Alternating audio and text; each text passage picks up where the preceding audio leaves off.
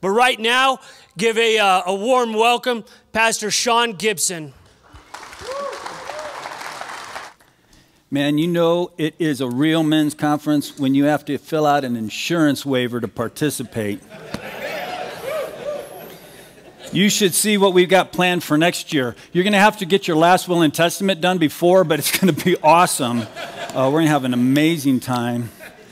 And there's a big old cluster over here by the door. I used to think that that was like the people who were slackers, but then you get older and you realize what it is. That's just the prostate club back there, and we just, man, we're just praying we can make it through the whole sermon.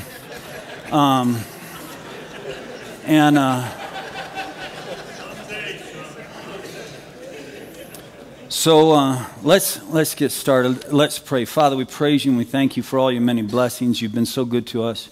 We ask that your Holy Spirit would fall upon us, Lord, that you would lead us, that you would speak to us. We have gathered as your sons to hear your voice. Lord, we know that you have created us. We know that you have saved us. We know, Lord, that you have purpose for us. We ask that you would start that within us. For we ask it in Jesus' name. Amen. I'm going to be talking about the three, and that is found in 2 Samuel chapter 23, starting in verse 8. I'm going to read verses 8 through 17. This is about David's mighty men. Now there were 30, it was called the 30, David's mighty men, but there were those who were called the three. It says, these are the names of the mighty men whom David had. Josheb-Basshebeth, the Tekomonite, chief of the three. He was also called Adino the Eznite because of the 800 slain by him at one time. And after him was Eleazar, the son of Dodo, the Ahohite, one of the three mighty men with David, when they defied the Philistines, and they were gathered there for battle. But the men of Israel had withdrawn. But he arose and struck the Philistines until his hand was weary and clung to his sword, and the Lord brought about a great victory that day. And the people returned after him, only to strip the slain. Now after him was Shammah, the son of Agi, the Herorite. And the Philistines were gathered into a troop, where there was a plot of ground full of lentils. And the people fled away from the Philistines, but he took his stand in the midst of the plot, and he defended it and struck the Philistines, and the Lord brought about a great victory. These three of the 30 chief men went down and came to David in the harvest time at the cave of Adullam, while the troop of the Philistines was camping in the valley of Rephaim. David was then in the stronghold, while the garrison of the Philistines was in Bethlehem. David had a craving and said, oh, that someone would give me of the water to drink of the well of Bethlehem, which is by the gate. So the three mighty men broke through the camp of the Philistines. They drew water from the well of Bethlehem, which was by the gate, and they took it and brought it to David. Nevertheless, he would not drink it, but he poured it out to the Lord. And he said, be it far from me, O Lord, that I should do this. Shall I drink the blood of the men who went in jeopardy of their lives? Therefore he would not drink it. These things the three mighty men did. Now it goes on to then list off the 30. And it says of the great exploits of the 30. And it said many of them had a name unto the three, but they did not attain to the three. We're going to be looking at those three. In Hebrew, that term is called the Sheloshah, the three. And the conference title's point man. That means the person in the front. And you might think, well, the three, I mean, those are the three. Should I aspire to the three? We should aspire to the three. And I didn't know, I kind of overlooked this, but then it was great. Pat Fine came and he talked to me during one of the breaks, and he shared with me because he had trained with special forces, and he says a troop has 12 men, and one of the men is called the point man. That's where the term point man comes from. But the 12 all know that any time they may be called upon to take that position of point man. And so I think, yes, we should be aspiring to be the point man. Because in our sphere, we have to take lead, or we may very soon have to take lead, and we should be prepared for it. So here are the three. Let's look at them a little bit. The first one's name is Josheb-Basshebeth, the Tekomonite. His name literally means the dweller in tranquility. Odd name, isn't it? The kind of the peace dweller. And he's of the Tekomonites, which means he's of the wise ones. This guy is essentially the lead in every Mel Gibson movie, right? He's the man, he just wants to marry his high school sweetheart and start a vegetable garden. But then the British or the Aztecs or the Redcoats, or in this case the Philistines, show up, pick a fight, and he has to go and slaughter 800 of them, right? And that's what happens here. He goes and he slays, and so after slaying 800 men at one time, they're thinking, hey, dweller of tranquility, that name doesn't fit. So they rename him, and they rename him Adino the Eznite, which means slender and sharp. Basically, they said, we're going to call you the spear, because that's what he slayed them with. So he was known from then on as the spear. The next man, Eleazar, the son of Dodo the Ahohite. His name means the one who is aided by God. He is the son of Dodo, which means son of the beloved. And he is an Ahohite, which means he's one of the brotherhood. Whereas Josheb is kind of the think tank of civilization. He's from the higher, he's the philosopher, he's the wise one, he is the tranquil one. Here, in this case, Eleazar is like the high school quarterback. He's the popular one. He belongs to the brotherhood. He's one of the adored. And it says that what he does is that he takes his position next to David when they go to fight the Philistines. But the Philistine army is so large that everyone else flees. But Eleazar continues to fight, and he fights beyond human capacity to the point where he can't let go of his sword. His hand has been sealed shut. They have to pry it from his hands. And it says, and the Lord brought through him a great victory. The last one is Shammah, the son of Agi, the Hararite. This guy's interesting. His name is Horror. His name is Horror, and he is son of the fugitive. Agi means a fugitive. And they're the Hararites, which means they're the mountain folks. This is the guy coming out of the Ozarks with like half his teeth. And what does he do? Again, here's a bunch of Philistines, and there's a field full of lentils. And he goes, and of course everybody runs away again. He goes and stands in the middle of the field and says, you ain't getting these beans. These are our beans, no beans for you. And he fights, and it says the Lord brings him about a great victory through Horror, the son of the fugitive. So these men are not the same, are they? We've got those who are really smart, those who are not so smart. We've got those who are really popular, maybe those who are not so popular. But they do have one thing in common. They're all Israelites. The first thing is, if we want to aspire to be the three, we have to be believers in the one true God. Because you see, a leader has to be going in the right direction. If we're great leaders going the wrong way, nobody should follow us. So they are Israelites. Then it says that the three have this special activity they do. Some people say this is a different three. It doesn't make sense to me because they're the only ones not named. I believe this is the same three. And they go to help David, and David is standing in a stronghold which he has created, and he is opposite Bethlehem, the city that he grew up in. He's looking down upon the streets that he toddled as a child, and it is now occupied by the Philistines. And his family has been ravished, and his home has been overrun.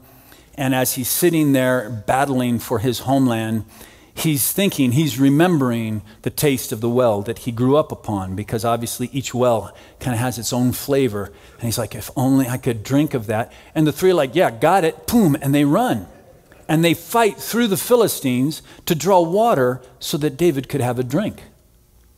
He didn't command them to do this. They did this out of love. And they bring it back, and David is so impacted by this, he says, I can't drink this. This is your blood. I am not worthy to drink this. This is worthy of worship unto the Most High God. And he pours out their effort as worship to God. That's pretty cool. And so what I'm going to propose to you right now is that these three, the Sheloshah, they are the manifestation of another verse we may be familiar with.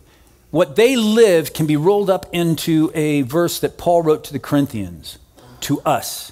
He said, be on the alert, stand firm in the faith, act like men, be strong, let all that you do be done in love.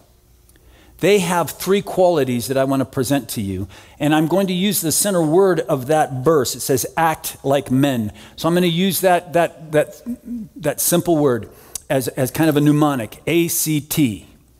That spells cat. No, it doesn't. It spells act for you, Shema, son of Agi. But it's okay. It's A-C-T, and this is what it stands for. Approved, committed, tender. So let's look at it. First of all, the three were approved. 2 Timothy 2:15 says, be diligent to present yourself approved to God as a workman who does not need to be ashamed, handling accurately the word of truth. You see, the three were the three because they were warriors. They knew what to do with a weapon. They were not picked to be the three because they were good knitters. They were warriors. They had a skill set. And they were masters of that skill set. And here the scripture says that we should have a skill set, that we should not be workmen who need to be ashamed. If a plumber came to your house but didn't know what to do with a pipe wrench, if a carpenter came to your house and didn't know how to use a tape measure, if a welder came to your house and didn't know how to start his welder, you would say, no, thank you, you can leave. You should be ashamed of yourself. How can you call yourself a master of this technique when you don't even know the tool? And we are called Christians, the people of the book. And if we don't know the book, maybe we're posers and not really Christians. We should be ashamed if we don't know how to use the tool that the Lord has given us. And so this first thing about being approved is that we should be people of this word, masters of this book. Some of you have seen my office, some of you haven't seen my office. I'll describe it really quick. On one wall, I have a lot of swords, metal swords, and on the other wall, I have a lot of pages. They are Bible pages from the 1400s and 1500s, 1600s, 1700s, 1800s. It's kind of a history of the scripture. These are my sword walls. And the reason these are my two sword walls comes back to my favorite verse, Hebrews 4:12. For the word of God is living and active and sharper than any two-edged sword. It pierces as far as the division of soul and spirit, of both joint and marrow, and is able to judge the thoughts and the intentions of the heart. This is my life verse. And check this out. Pastor Sam rocks the planet. Pastor Sam knows that this is my verse. And so when I couldn't read my Bible because somehow the word shrunk, he got me a large print Bible. And he wrapped it in leather, with a sheath, and it has a sword that has Hebrews 4:12 on it. Pastor Sam rocks the planet. He's my brother. In fact, what he's doing, I'm going to show you later on how that is also a quality of the three. But he knows this is my verse. Now, my office I'm the principal or the headmaster of the school, and so there's times when kids are in my office. And they always ask me, why do you have swords on your wall? And I'm thinking, duh, because they're swords, right? It's like, that'd be like asking, why do you have awesome things on your wall? Because they're awesome, right? But I understand what they're saying. It's like, why do you have a sword? Because it's not as if somebody's going to take some enemy, like, I don't know, an Ottoman Turk, put him in a time machine and shoot him up and he's going to storm the building here, wielding his scimitar. And if they did, and I was to grab one of those swords off the wall, I'd die. Because I don't know how to use that sword. I don't handle that sword. Well, I handle the sword like when nobody's around, When nobody's around, of course, I swing. When you just need that little boost of testosterone, I swing it around a little bit until I break something, and then I hang it back on the wall. So they go, why do you have that sword? But here's the thing. I'm not really worried about somebody sending an Ottoman Turk through a time machine. But I have an enemy who tries to kill me every single day. And he comes to steal and to kill and to destroy. And so I am a sword master when it comes to this book. Because this is my only weapon. And the idea here is that he's a real enemy. He's been trying to kill me for 55 years. He's been trying to destroy my faith for 37 years. He's been trying to destroy my marriage for 35 years. He's been trying to destroy my ministry for 20 years. And by the grace of God and the blood of the Lamb and the word of his testimony, I'm still here. And so this sword we must master. How do we know that? Because this sword talks, and it says so. Psalm 119, how can a man keep his way pure? By keeping it according to thy word. Your word I have treasured in my heart. Your word I have memorized, that I may not sin against you. 2 Timothy 3:16 says this, all scripture is inspired by God, profitable for teaching, for reproof, for correction, for training in righteousness, that the man of God may be adequately equipped for every good work. Joshua 1:8 says, this book of the law shall not depart from your mouth, but you shall meditate on it day and night. That's all there is, day and night. So that you may be careful to do according to all that is written in it, for then you will make your way prosperous. Then you will have success.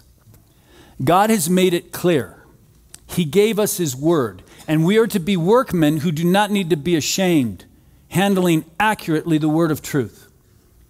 The three were approved. We are to be approved. I've got a question at the end of each of these little letters, and I hope it stings. It stung me. I hope it stings you. Gentlemen, are you in the Word every day? Are you mastering this book? If not, I'm going to propose you might be a poser, because we are not supposed to be ashamed. That's approved. Second, the three were committed. See, committed. Revelations 12:11 says, and the saints overcame the devil because of the blood of the Lamb and the word of their testimony, and they did not love their own life even when faced with death. We are to be committed. In each of these battles, there's something in common. Everyone else ran. Why did they run? Because it was impossible. Okay, if I was walking down an alley and I saw 5 men coming at me, I would conclude pretty quick, I'm not Jason Bourne. I think I'm going down. If there was 10, it would be like, I'm dead. He took on 800. I'm sorry, you might be good, but nobody's that good. The reason all Israel ran is because they said, that army's too big, we're dying. So why was it that the three didn't run? They didn't run because they would face the impossible because they were committed to the truth. As Paul said, for me to live is Christ, and for me to die is gain. There is a change, a shift in their mindset. And I want you, we're hearing amazing messages. And I want to help you out with something, because these messages have been spectacular. But there's something that could rob all of their power out of your heart. And that is this idea that you can't. That somehow that's good, but that's not going to happen. I want to eradicate that lie from your head right now. The Bible makes it very clear. You only do what you want most. If you sin, that's what you wanted most. It was your choice. It wasn't the government's fault. It wasn't Hollywood's fault. It wasn't somebody else's fault. It's our fault. We only do that which we want most. The Bible never says we're forced into anything. And you may say, no, there's been times I've had to do things that I didn't want most. Sure. Well, no, if I wouldn't have lied, I would have lost that job, because you want that job more than you want truth. We only do that which we want most. And so, with that, we need to understand that we've been given the power to choose. And I thought, before I preach this, that's kind of a strong thing. Is that real? And I thought, but what about Romans 7? Because Romans 7 makes it feel like maybe I don't do that which I want most. Let me remind you, it says in Romans 7, Paul says, I find there's a principle that evil is present in me, the one who wants to do good. For I joyfully agree with the law of God in my inner man, but I see a different law in the members of my flesh, waging war against the law of my mind and making me a prisoner of the law of sin, which is in my flesh. Wretched man that I am, who will set me free from the body of this death? Thanks be to God through Jesus Christ our Lord. So then on the one hand, I myself with my mind am serving the law of God, but on the other side with my flesh, the law of sin. And most people stop right there because it's the end of the chapter. Here's the problem. You can't stop right there, and if you make a conclusion based on that, you will become a heretic. You will become a Gnostic. The Gnostics believed that with my spirit I could believe truth and could be saved, but with my body was completely corruptible, and so it was okay. I could go and sleep around and I could sin and everything else, because with my mind over here, this other compartment of my life, I could be holy. Like somehow that, I remember when I was younger, somebody said, hey man, that's what confession's for. You can go do this almost as if the blood of Christ is a ticket to sin. That's heresy. And you only come to that conclusion because you stop at the end of the chapter. The problem is, Paul didn't put any chapter breaks. This is one letter. And if you stop there, you miss the context. Let's read on. Chapter 8, therefore, there is now no condemnation for those who are in Christ Jesus. For the law of the Spirit of Christ Jesus has set us free from the law of sin and of death. For what the law could not do, weak as it was through the flesh, God did, sending his own Son in the likeness of sinful flesh, and as an offering for sin, he condemned sin in the flesh, so that the requirement of the law might be fulfilled in us, who do not walk according to the flesh, but we walk according to the Spirit. For those who are according to the flesh, I'm going to say those who obey the flesh, that's what that means. According to the flesh, those who walk according to the flesh, those are those who obey the flesh. Those who obey the flesh set their minds on the things of the flesh. That word set is really important. Set means choose. So let me reread it. Those who obey the flesh choose the flesh. Those who obey the Spirit choose the Spirit. For choosing the flesh is death, but choosing the Spirit is life and peace. Because choosing the flesh is hostile towards God. It does not subject itself to God. The mind that is choosing that way to the law of God, it's not even able to do that. Those who are in the flesh cannot please God. However, you are not in the flesh, but in the Spirit, if indeed the Spirit of God dwells in you. But if you do not have the Spirit of Christ, you do not belong to him. Let me describe what that means. There is this idea that, does my flesh want to sin? Yes. But that doesn't mean I must sin. In 1 Thessalonians, maybe 2 Thessalonians, you see, the Gnostics were dichotomistic. They had a dual idea of mankind. And the idea is that all I am is spirit and flesh. And so my spirit can be saved and my flesh can sin. That's dumb. Because the Bible says that we're trichotomistic. We're a trinity. In Thessalonians it said that we might be preserved complete in body, soul, and spirit. So let me describe these. The body, or the flesh nature, is that which was corrupted from Adam and has been building upon, and the sins of the Father are passed to the Son. And then I chose to sin and add my sins on top of it. The flesh is corrupted and it's not going with us. Then I have my soul. My soul is my thinking, my feeling, and my choosing. My mind, my heart, and my will. What we might call our personality. This is my soul. Then over here is my spirit. And for those who've received the Spirit of Christ, it says that we've been born again, created anew. We are now temples of the Spirit of God who dwells within us. And the Holy Spirit communicates with our spirit, where our conscience dwells. This has been completely redeemed and is incorruptible. Now let me show you how this works. The flesh is all in. The flesh, I can tell you the flesh's answer always. You know the flesh's answer. Here's the flesh. I'm the flesh. Should we pray? No. You want to go to church? No, I don't. I don't want to go to church. Do you want to sin? Yes. Okay, the flesh, the vote's been cast. We know what it's going to say. The Spirit, what's the Spirit? The Spirit's the one saying, let's worship the Lord. Let's go. Let's defend this field. Let's take ground. Let's go. We're sons of God. Its vote's been cast. My soul cast the deciding vote. What am I going to choose? Because now that I have the Spirit of Christ, I am free to make that choice. The Lord's given me the power to make that choice. What am I going to choose? Am I going to choose the flesh? If I choose the flesh, it's death. If I choose the Spirit, it is life and peace. And this choice, by the way, this is the part that hopefully the sobering part. I'm responsible and accountable for this choice. I cannot blame anybody else for this choice.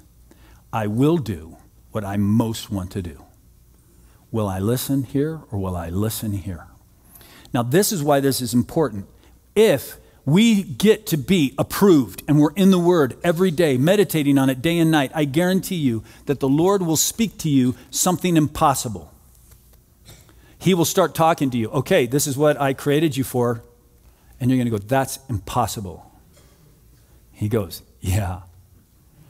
Ready? And then we get to choose. All right, so we have no excuse to sin.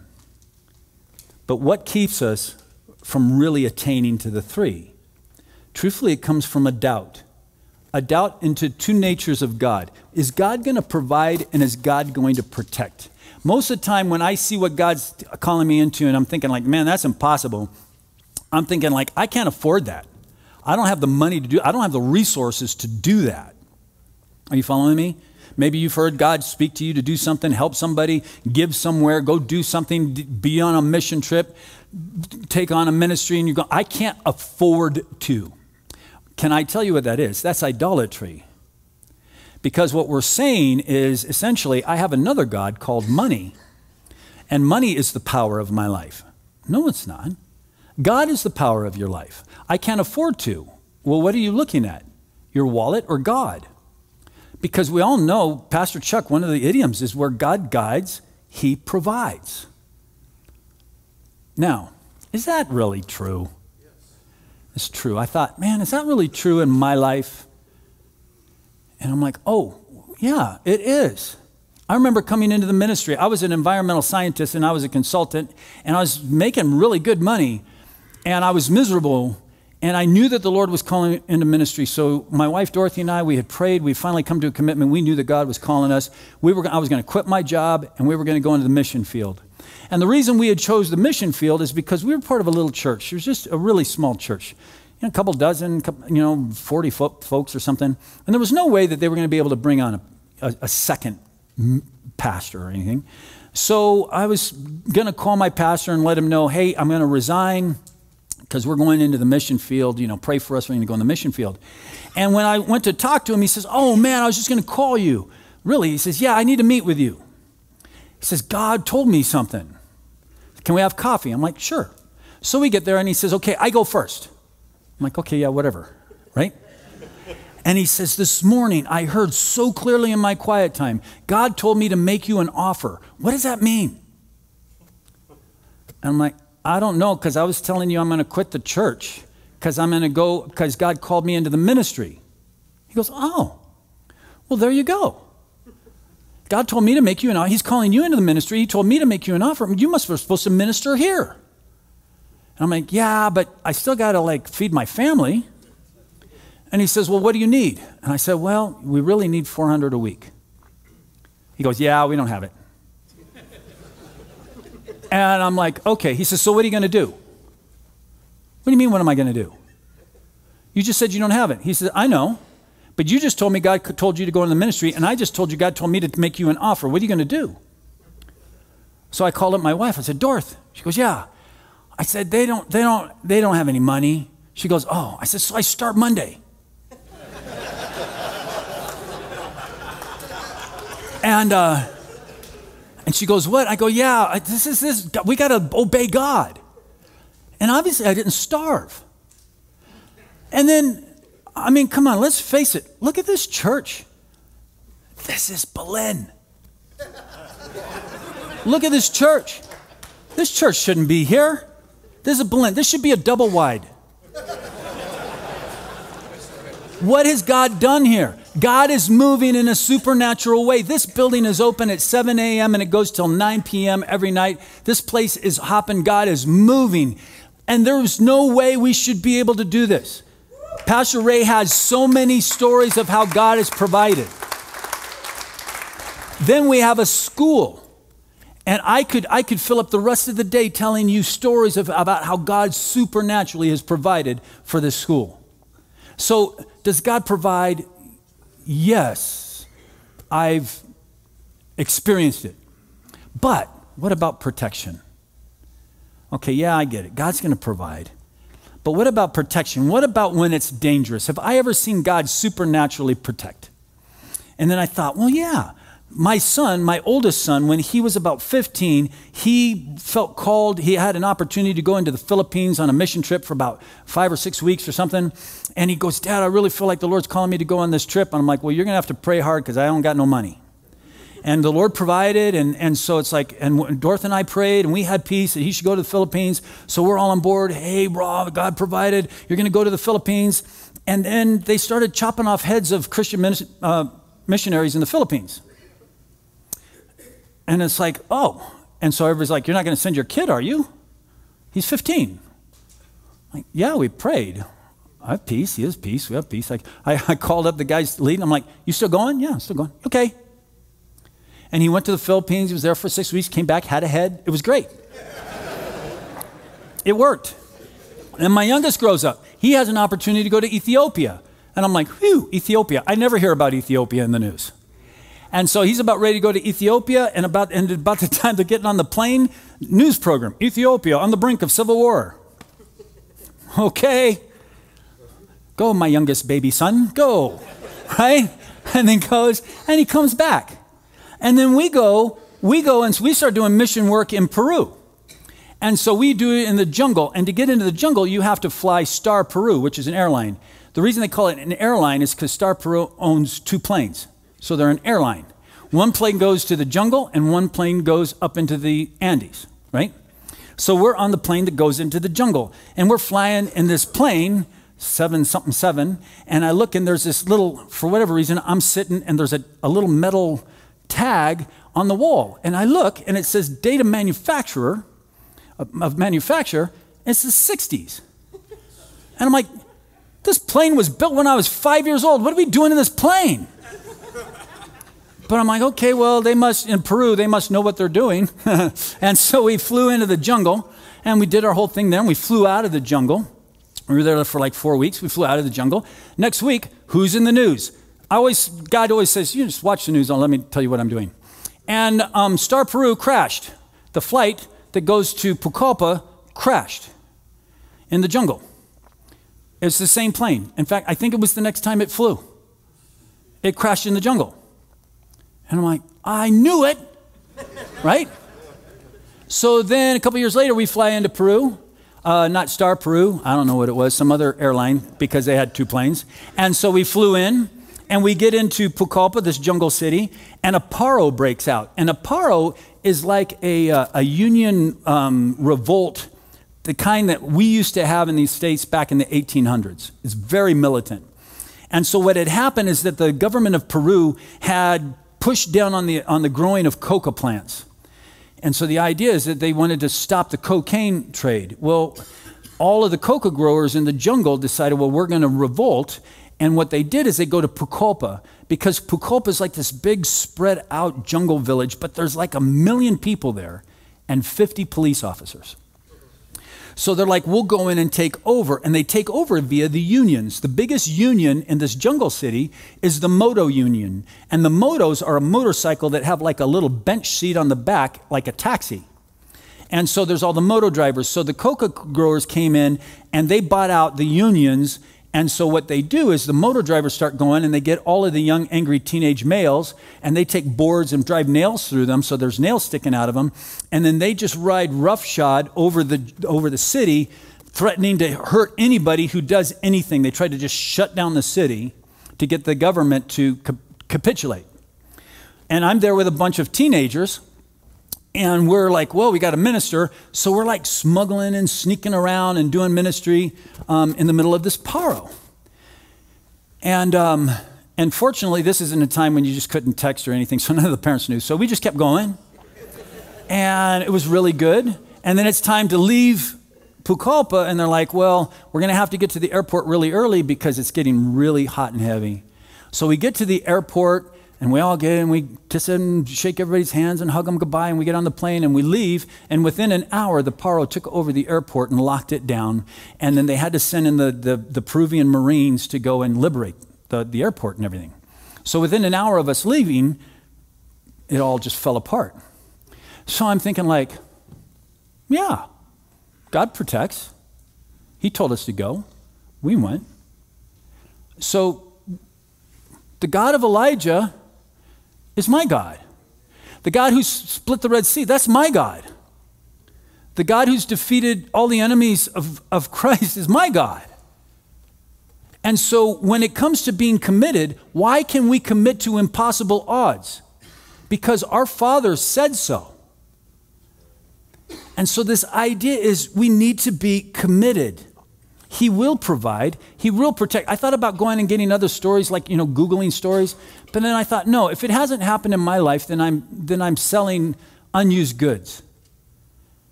God's proven himself. And I bet you guys all have testimonies to the same thing. How God supernaturally moved in your lives and how he provided for you supernaturally, how he protected you. Let's face it, we're all men. We should have been dead how many times? We've made so many stupid decisions. There's only the mercy of God that we're all sitting here. God provides and he protects. That's why we should be committed to him. So I've got a question for you. Are you fully committed? Are you fully committed to the call? If he calls you, you should not answer something like, well, I'll pray about it. I'm going to try, and if I can, possibly, maybe that's just shut up. That's wussy. If God says do something, you're supposed to say, it's real simple. Yes, Lord. I'm the principal. I'm the Swati man. I'm the headmaster of the school. And I always have little kids in there, and they're always getting in trouble. And I'm like, guys, it's very simple. It's easier to obey than to disobey. When your teacher says sit down, you say, yes, ma'am, and you sit down. I have this discussion approximately 8 times a day. Right? Teacher says get up. You say, yes, ma'am, yes, sir, and you get up. Got it? Got it. Okay, good. That works for us too. God says do it. We say, yes, Lord. And we do it. And we count our life cheap because he's given us everything. Approved, committed, final, tender. Let me ask you a question. Do you believe that speaking in tongues is a good thing? That's a good thing. What about speaking prophecy? Is that a good thing? Word of prophecy. Word of knowledge, word of wisdom, are those good things? Gifts of the Spirit. What about faith? The gift of faith. Is the gift of faith a good thing? Faith to move mountains, would that be a good thing? That's a good thing. What about generosity and giving to the poor? Selling all you have and giving it to the poor. I think Jesus told the rich young ruler to do that. I think Zacchaeus said he'd do that. I think that's a good thing. What about the idea of doing what I just said and we just live all the way and we don't even care? We'll be martyred for Christ. Is that a good thing? Those are all really good things. Those are things Jesus told us to do. Those are things the Bible told us to do. Check out this verse. 1 Corinthians 13, if I speak with tongues of men and angels, but I do not have love, I'm a noisy gong and a clanging cymbal. If I have the gift of prophecy and know all mysteries and all knowledge, and if I have all faith so as to move mountains, but I do not have love, I am nothing. And if I give all my possessions to feed the poor, and I surrender my body to be burned, but I do not have love, it profits me nothing. So did I just undo everything I just said? No. It's that if we want to be the 3, we have to have all 3. They went to get the water because they were commanded? No, because they loved David. You see, if we have great doctrine and if we have great works, we've got the orthodoxy, we've got the orthopraxy, we've got good stuff, but we don't have love, God's not happy at all. How do I know? Jesus said so to the church of Ephesus in the book of Revelations, right? I'm paraphrasing, but he said, you've got good doctrine and you've got good works. Your latter works are better than the first works, but I have this against you. You've lost your first love. And when I read it, I thought, well, it's not bad. That happens. You lose your first love. That's not a big deal, is it? And then he says, repent or I'll remove you from my presence. Oh, that's a big deal. It's a big deal to lose your love. Why? Because Jesus says, that's who I am. That is who I am. The Pharisees, did they know Bible? They memorized the Torah. Did they obey? They obeyed all of those little laws. And Jesus, you heard what Sandy said. You brood of vipers. You whitewashed tombs. Jesus wasn't happy with them. Why? Because they missed the main thing. When they asked Jesus, what's the biggest commandment? I'm paraphrasing. He said, love God, love man. He says that's in the Old Testament, the most important part, love God, love man. New Testament, he says, I give you a new commandment that you love one another, even as I have loved you, that you should also love one another. Why? Because then all men out there will know that you are mine because of the way you love. Men are the best lovers. Christian men are the best lovers. This is not a girl thing. This is a man thing. This is a Christ thing. We are to be lovers. My best example of this is I have a friend in Germany. His name is Alexander Schroeder. He had a son named Manuel who was an exchange student, lived with us for a year, and then came back to go to college. So he kind of was with us. Manuel was with us for the better part of 5 years. And Alexander is his dad.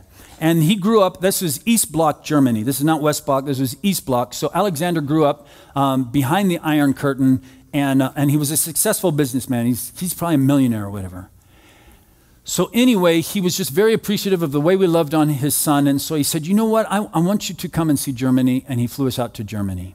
And so this was the first time I really got to spend time with Alexander.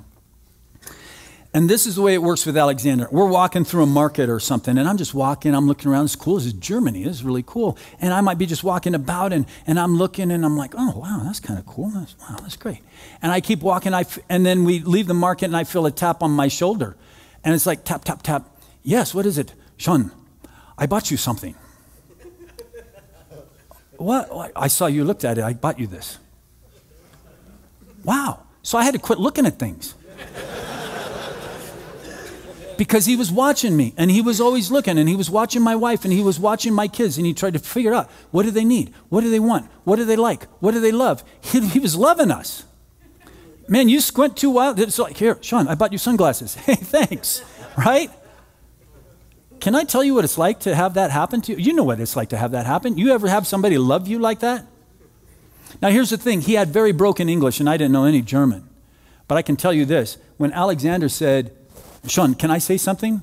You say anything you want. And he goes, I think Jesus is really good. And that would hit me like a brick. Boom. Something about the way he loved me made his words so immensely powerful. Right? So Pastor Sam, look at this. This was extremely thoughtful. Pastor Sam could come up to me and he could go, Shaun, can I tell you something? It's like, Sam, you tell me I'm fat, I'm ugly, anything you want. And whatever he tells me, I'm going to listen because he loves me. You see, that's a mark of a Christian. We love.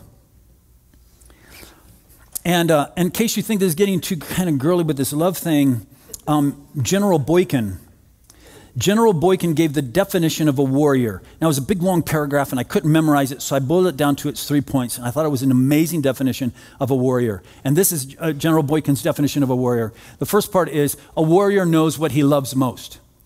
He starts the definition with love. He says a warrior knows what he loves most. So number 2, he says, because of that, a warrior recognizes the enemy of what he loves most. And third, he says, a warrior stands between what he loves most and the enemy. Son, is that a good definition or what?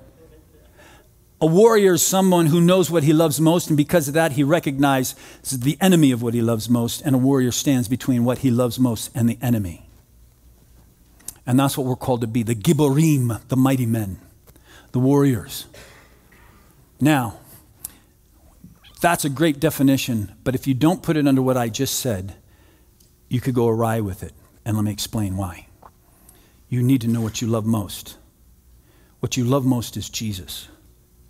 You love Jesus more than your wife. You love Jesus more than your children. You love Jesus more than your career. You love Jesus more than your dreams. You love Jesus more than yourself. Because if you don't, you're a heretic and you're an idolater. If we get that out of whack, we will get weird. We have to love Jesus most. Why? Because he is the artery of love. He is love. He is the main channel of agapeo. And if we do not tap into him, we have nothing to offer.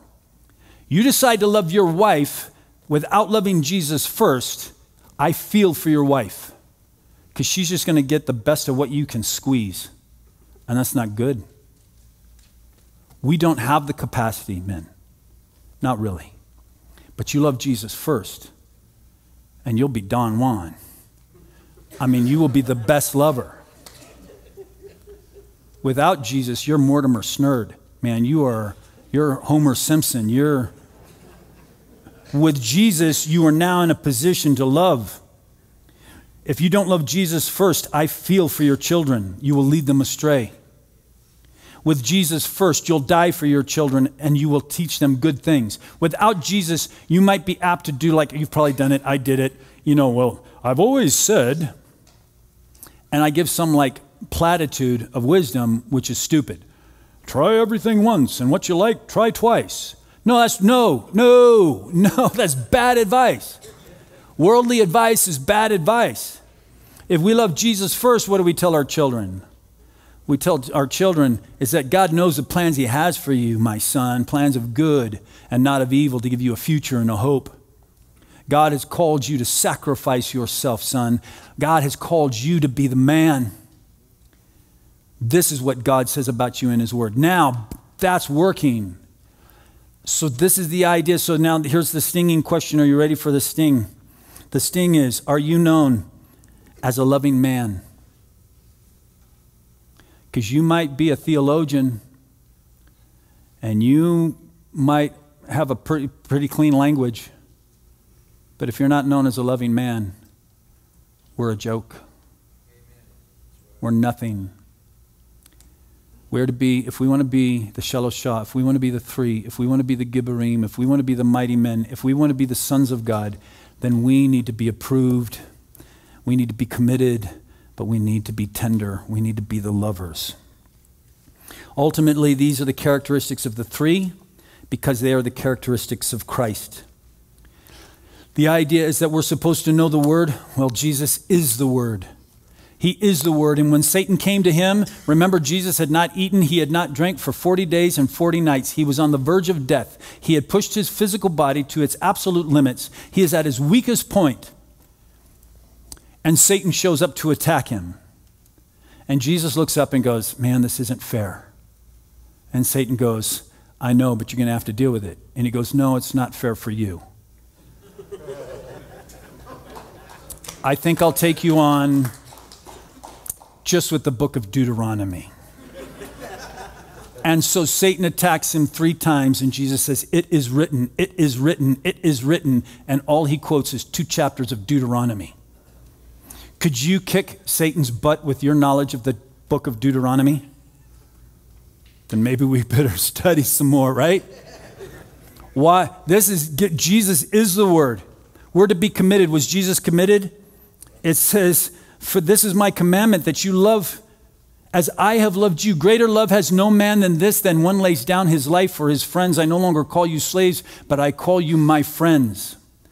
You want to know how committed God is to you, then why don't you cast your eyes on the most beautiful thing in the cosmos, and it is a bloody Savior on a bloody cross, because he loves you. He was committed to the end. And what about loving? Jesus is the lover. For God so loved the world, he gave his only begotten Son. And Jesus loves us all the way, and he doesn't stop. In fact, right now, he went from the one who bled for us to the point where now he is the one who intercedes for us. He is our intercessor. He prays for you every day. This is our God. We're to be the mighty men.